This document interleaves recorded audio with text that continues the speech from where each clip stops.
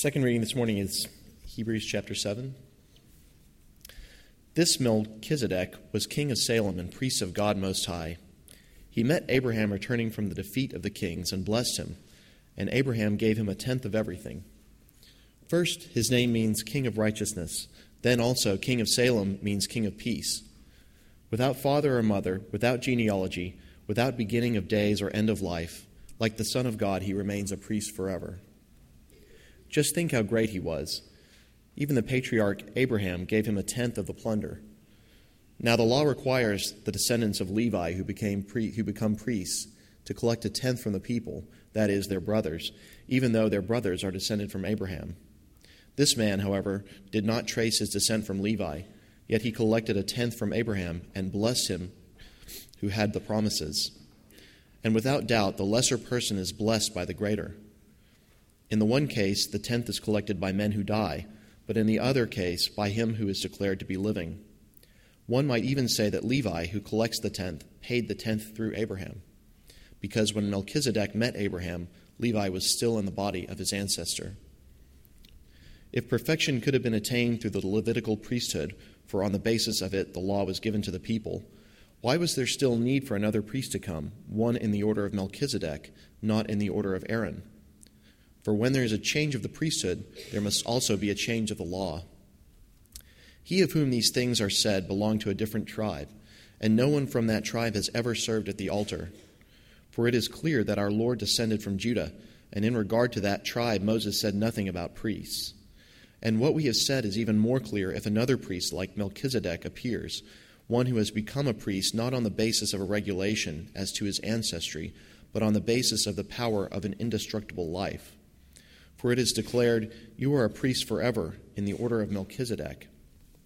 The former regulation is set aside because it was weak and useless, for the law made nothing perfect, and a better hope is introduced, by which we draw near to God. And it was not without an oath. Others became priests without any oath, but he became a priest with an oath when God said to him, "The Lord has sworn and will not change his mind. You are a priest forever." Because of this oath, Jesus has become the guarantee of a better covenant. Now there have been many of those priests, since death prevented them from continuing in office. But because Jesus lives forever, he has a permanent priesthood. Therefore, he is able to save completely those who come to God through him, because he always lives to intercede for them. Such a high priest meets our need, one who is holy, blameless, pure, set apart from sinners, exalted above the heavens. Unlike the other high priests, he does not need to offer sacrifices day after day, first for his own sins and then for the sins of the people. He sacrificed for their sins once for all when he offered himself. For the law appoints as high priests men who are weak, but the oath, which came after the law, appointed the Son, who has been made perfect forever. This is the word of the Lord. Thanks be to God.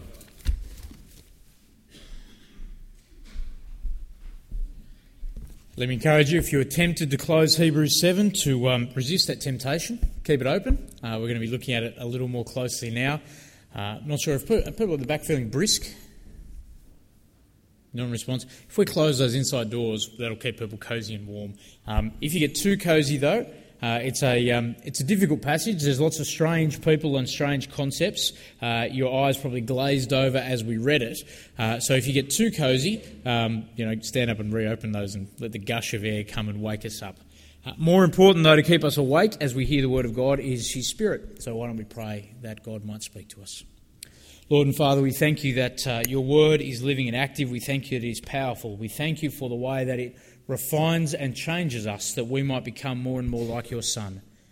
Father, this day we ask you would be doing that even now, that you would be showing to us where we think and act wrongly, that we might change to become more and more like Jesus. And Father, fill us with joy this day in the wonder of who Christ is and what he has done for us. We pray that in your Son's name. Amen.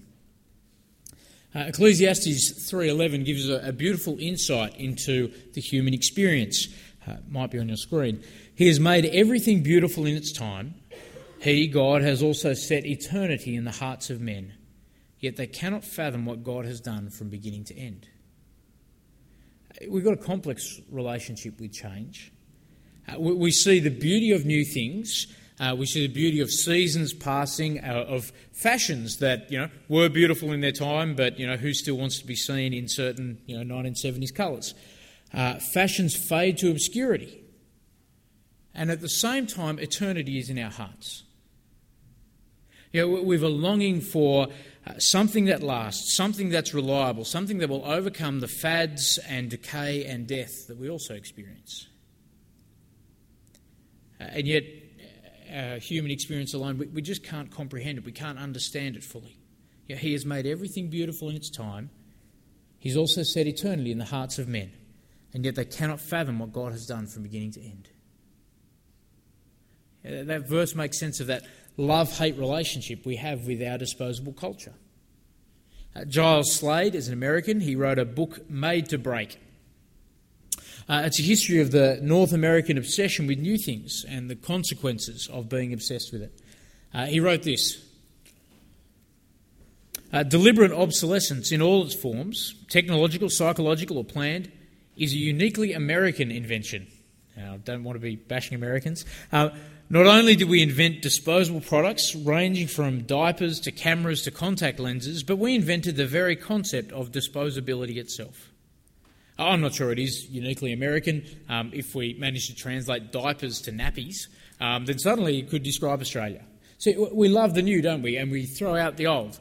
Our TV works, and yet we still go and buy a new one. The solution to the economic crisis is that we go shopping with a cheque from Kevin Rudd. Consume, consume, get more and more. And at the same time, we long for what lasts. We love the new, but we hate how things don't last, how things break. So we just replaced a washing machine recently, and we paid for the extended warranty under the advice of the tradie because the last one died in under 2.5 years. What I really want, though, is a machine that's going to last. Perhaps more deeply, what we really want is the security offered by what lasts, what's eternal. Perhaps it's because we worry about our own disposability, how frail our own lives are, how quickly our contributions are forgotten, how sin actually leaves us unworthy of a positive future, that we worry and we long for what can last. See, eternity is in our hearts even as we admire the beauty of the seasons and the new. At a recent community lunch, I sat next to a guy who had been married for over 70 years. 70, married. And the wonder of its longevity, hallelujah indeed, thanks Christine, the wonder of its longevity only made it sadder that death had separated them. What Hebrews 7 offers us is the comfort of the eternal, because of what Jesus does even now. So, that the reliability of an eternal solution to our deepest problem is what Hebrews 7, strange as it seems on first reading, is throwing out to us. It ploughs deep into a discussion about priesthood, but I want us to focus again on those verses, some of which I gave to the children this morning, verse 24 and 5. Because Jesus lives forever, he has a permanent priesthood. And therefore he is able to save completely or save absolutely those who come to God through him, because he always lives to intercede for them. If there's anything a disposable culture needs, or disposable people like you and me need, is this certainty that Jesus is and will be forever the place where we can get salvation and secure our eternity, that we can get access to God. How Hebrews expands on this is probably a little strange to our hearing. He deals with a couple of problems that the first readers would have had rattling in their minds, but probably don't mean anything to us. Problem one, Jesus is from Judah, that is the kingly line. So how can he be a legitimate priest? Did you notice that in verse 13? He whom these things are said belongs to a different tribe. No one from that tribe has ever served at the altar. It is clear that our Lord descended from Judah, and in regard to that tribe, Moses said nothing about priests. So 2 weeks ago we looked at Hebrews 5, and we looked at Jesus and his mediating work as a priest, and how Jesus listens sympathetically to us, and therefore God listens to him, and so we're actually heard. And when we looked at that passage, I didn't get any comment cards. Not surprisingly, no one raised with me the problem that, hang on, Jesus isn't a Levite. You just said he's been acting and he's not a Levite. No, I didn't get that at all. And I suspect when we read that, you didn't think twice about that issue, because it's a non-issue for us. But the established Old Testament system actually only allowed a Levite to serve at God's altar. Not even all the Levites were allowed to do it. Only the high priest was allowed to do it. King Saul, the first king of Israel, he attempted to act as both priest and king, and he lost his dynasty because of it. God cast him away. Jesus is from Judah. He's not from Levi. He's from the kingly line. And for people who first heard this, who were emerging out of Judaism, there's a reasonable fear. How can Jesus represent me acceptably to God? Because if he can't, I'm wasting my time following him. Scott's question at the start, is it better being a Christian? Well, for them, if Jesus can't represent me, no, it's not. There's no benefit getting off the Titanic to jump on a lifeboat riddled with holes. We might not think like tribal Israelites, but we can certainly grasp onto the stupidity of holding on to false hope. If you have given up anything to follow Jesus, if you've given up any freedom, any relationship, any opportunity, any of your wealth, as these first readers had, then you want to know that it really does bring acceptance before God to go through Jesus. But there's a deeper problem he exposes. Deeper than just where Jesus came from. The second problem is that Levitical priesthood never really worked anyway. It could never properly deal with sin. The system was already broken. Verse 11, if perfection could have been attained through the Levitical priesthood, from the basis of the law, for on the basis of it the law was given to the people, why was there still need for another priest to come? One in the order of Melchizedek, not the order of Aaron. And verse 18, the former regulation is set aside because it was weak and useless, for the law made nothing perfect. And verse 23, now there have been many priests, many of those priests, since death prevented them from continuing in office. See, the deeper reason for not going to the usual priest is they're systematically just ruined. It's a weak, useless, repetitive system. The Levitical priesthood represented, I suppose, the worst of bureaucracy. Bureaucracy where you're kind of filling out paperwork, and never actually gets you anywhere, and the person you're dealing with then kind of changes jobs or something, and so you have to start again, and you do it, and it just goes on and on and on. I heard this week of a UN worker in Afghanistan. His role was studying the causes for why people are growing opium and poppy seeds to opium and heroin. He's gone in there to do the research. He thinks he's doing a really great job, until his translator actually told him what the locals were saying about him, how they thought he was a fool, like he dressed like them, and he asked them the same questions that the guy before and the guy before and the guy before that had all asked, and nothing ever changed. It was just a waste of time. He was a little kind of surprised to hear that's how they thought of him, but that's the Levitical priesthood. It's again and again going through the same system, and it never really dealt with anything. Even today, people try and deal with their problems of sin by, turning over a new leaf. As if, first of all, they could wipe away the guilt of everything wrong they've done in the past. Even if it could, if you've ever tried a New Year's resolution, you'll know it doesn't create any real change, does it? Maybe a week into January, at best, you might make it to the start of February. But then it's back again. So if you and I are going to have assurance about eternity, we actually need systematic change. Here's the solution. For people who are disposable, people who long for eternity, we have Jesus in the order of Melchizedek. There's not a lot said in the Bible about Melchizedek. Tim read for us earlier. Liz read for us earlier the first one in Genesis. That's pretty much his big mention. He gets another mention in Psalm 110, which we have quoted here in verse 17. But the writer's using him as an illustration to explain just how great Jesus is and how we have a system that's really going to work. He deals with the two problems. Remember problem one, he's not a Levite, so is he legitimate? Well, the solution, in Melchizedek, there's already an established pattern of priests that aren't from Levi.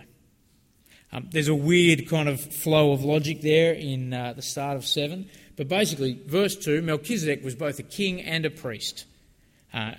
He was the king of righteousness and peace.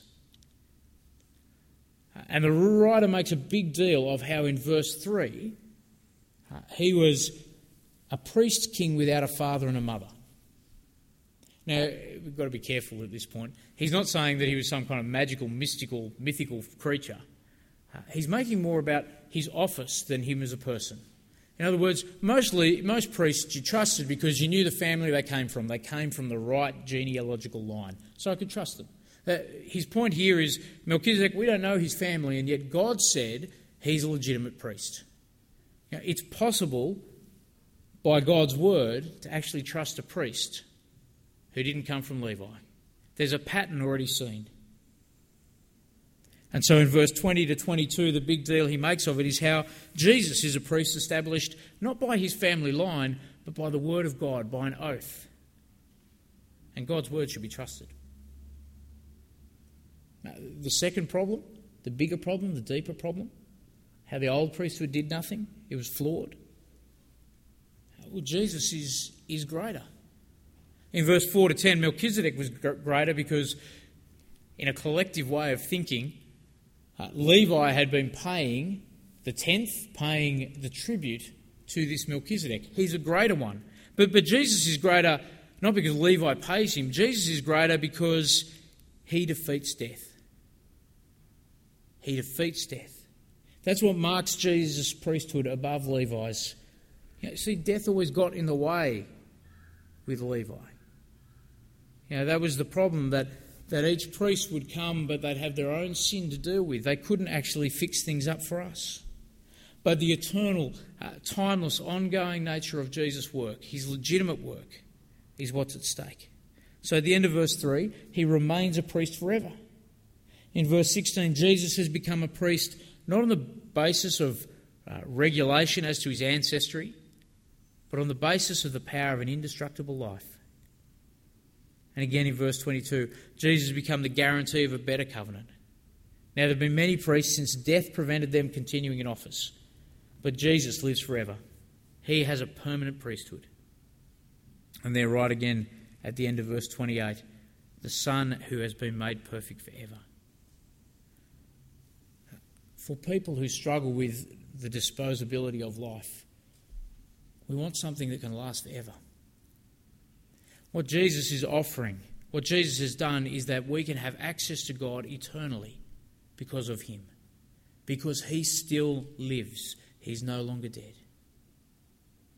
Verse 25. He is able to save completely those who come to God through him, because he always lives to intercede for them. Such a priest meets our need, one who is holy, blameless, pure, set apart from sinners, exalted above the heavens. Unlike the other high priests, he doesn't need to offer sacrifices day after day, first for his own sins and then for the sins of the people. He sacrificed for their sins once for all when he offered himself. See, eternity is in our hearts. We long for that. But only in Jesus can we actually overcome our disposable nature. Only Jesus is able to save absolutely those who come to God through him, because he is still alive today. The resurrection is not something just in the past. It's not something we look forward to just in the future. The fact that Christ is alive even now, standing as our high priest, has significant impact for how we act even now. 4 implications for us that I want us to remember. They'll be quick, hopefully. Hopefully you can remember these 4 implications that Jesus, being alive, bring to us. One is we've got to keep presenting Jesus as our access point to God. Last week, the part of Hebrews challenged us to go on to maturity. To mature as Christians individually and as a church.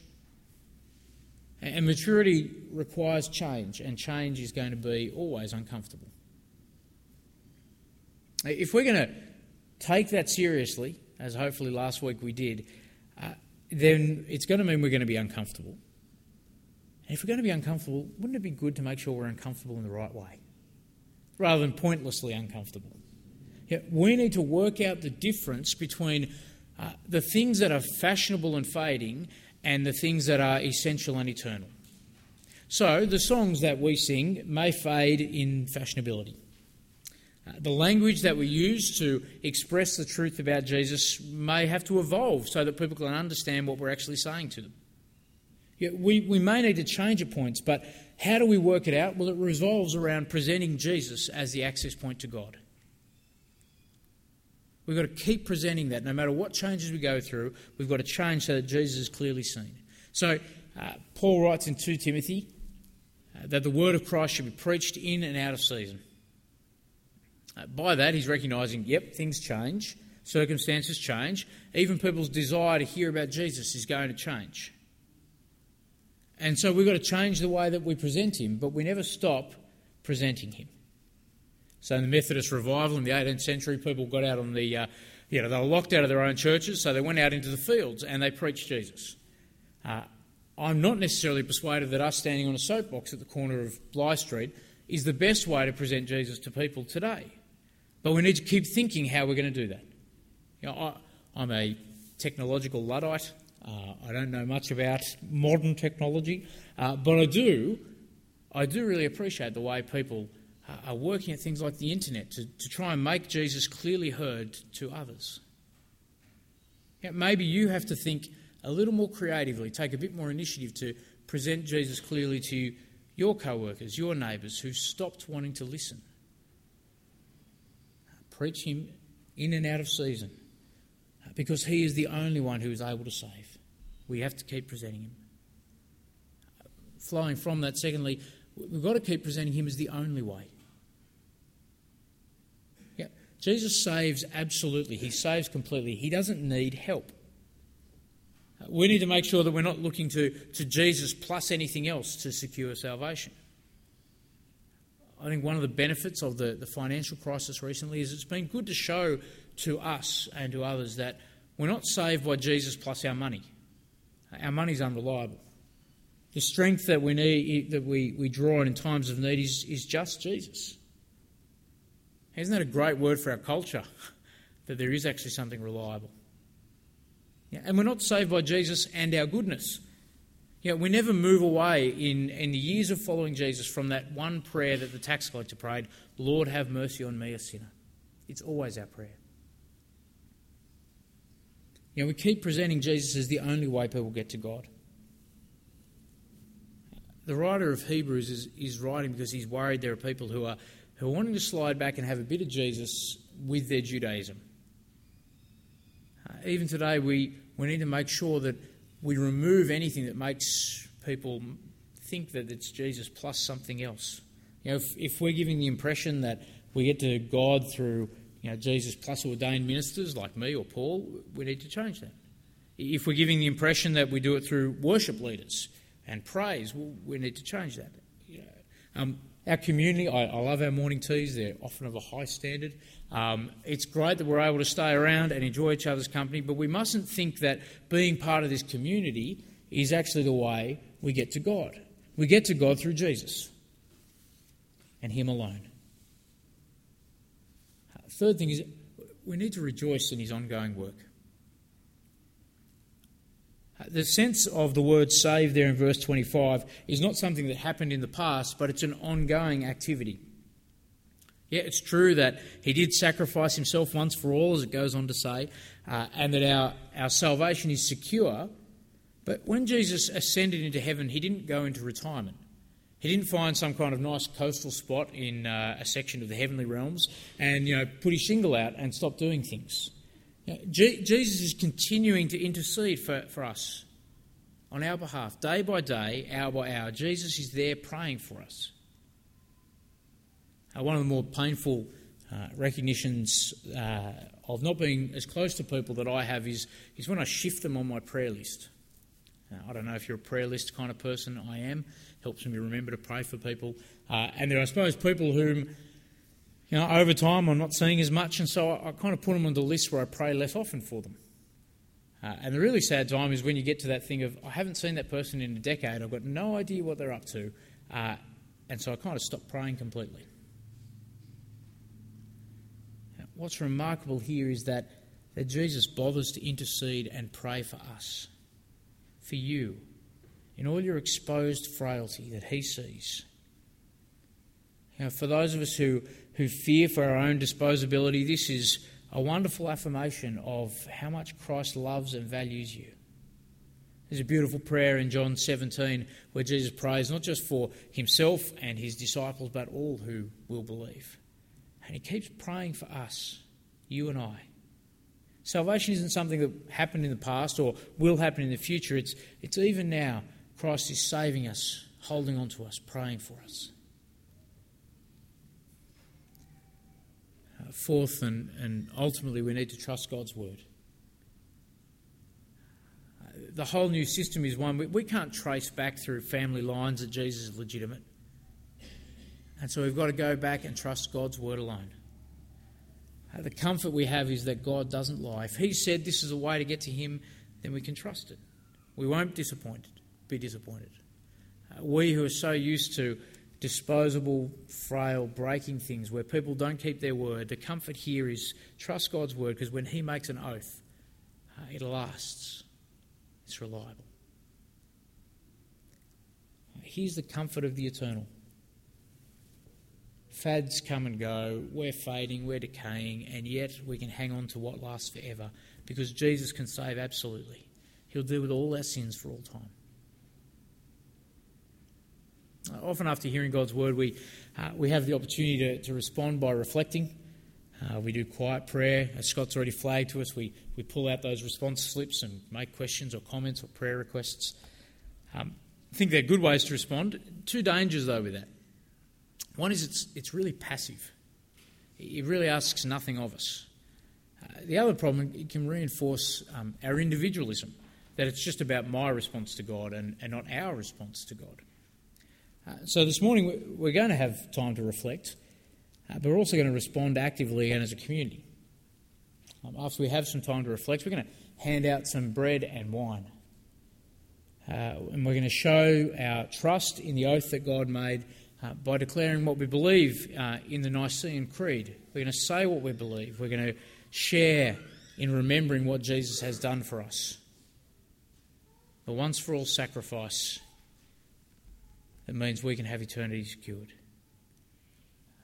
It's a bit more active than our normal response. And I want to say, for some of you, you may not be ready to do a kind of active expression of your faith in Christ.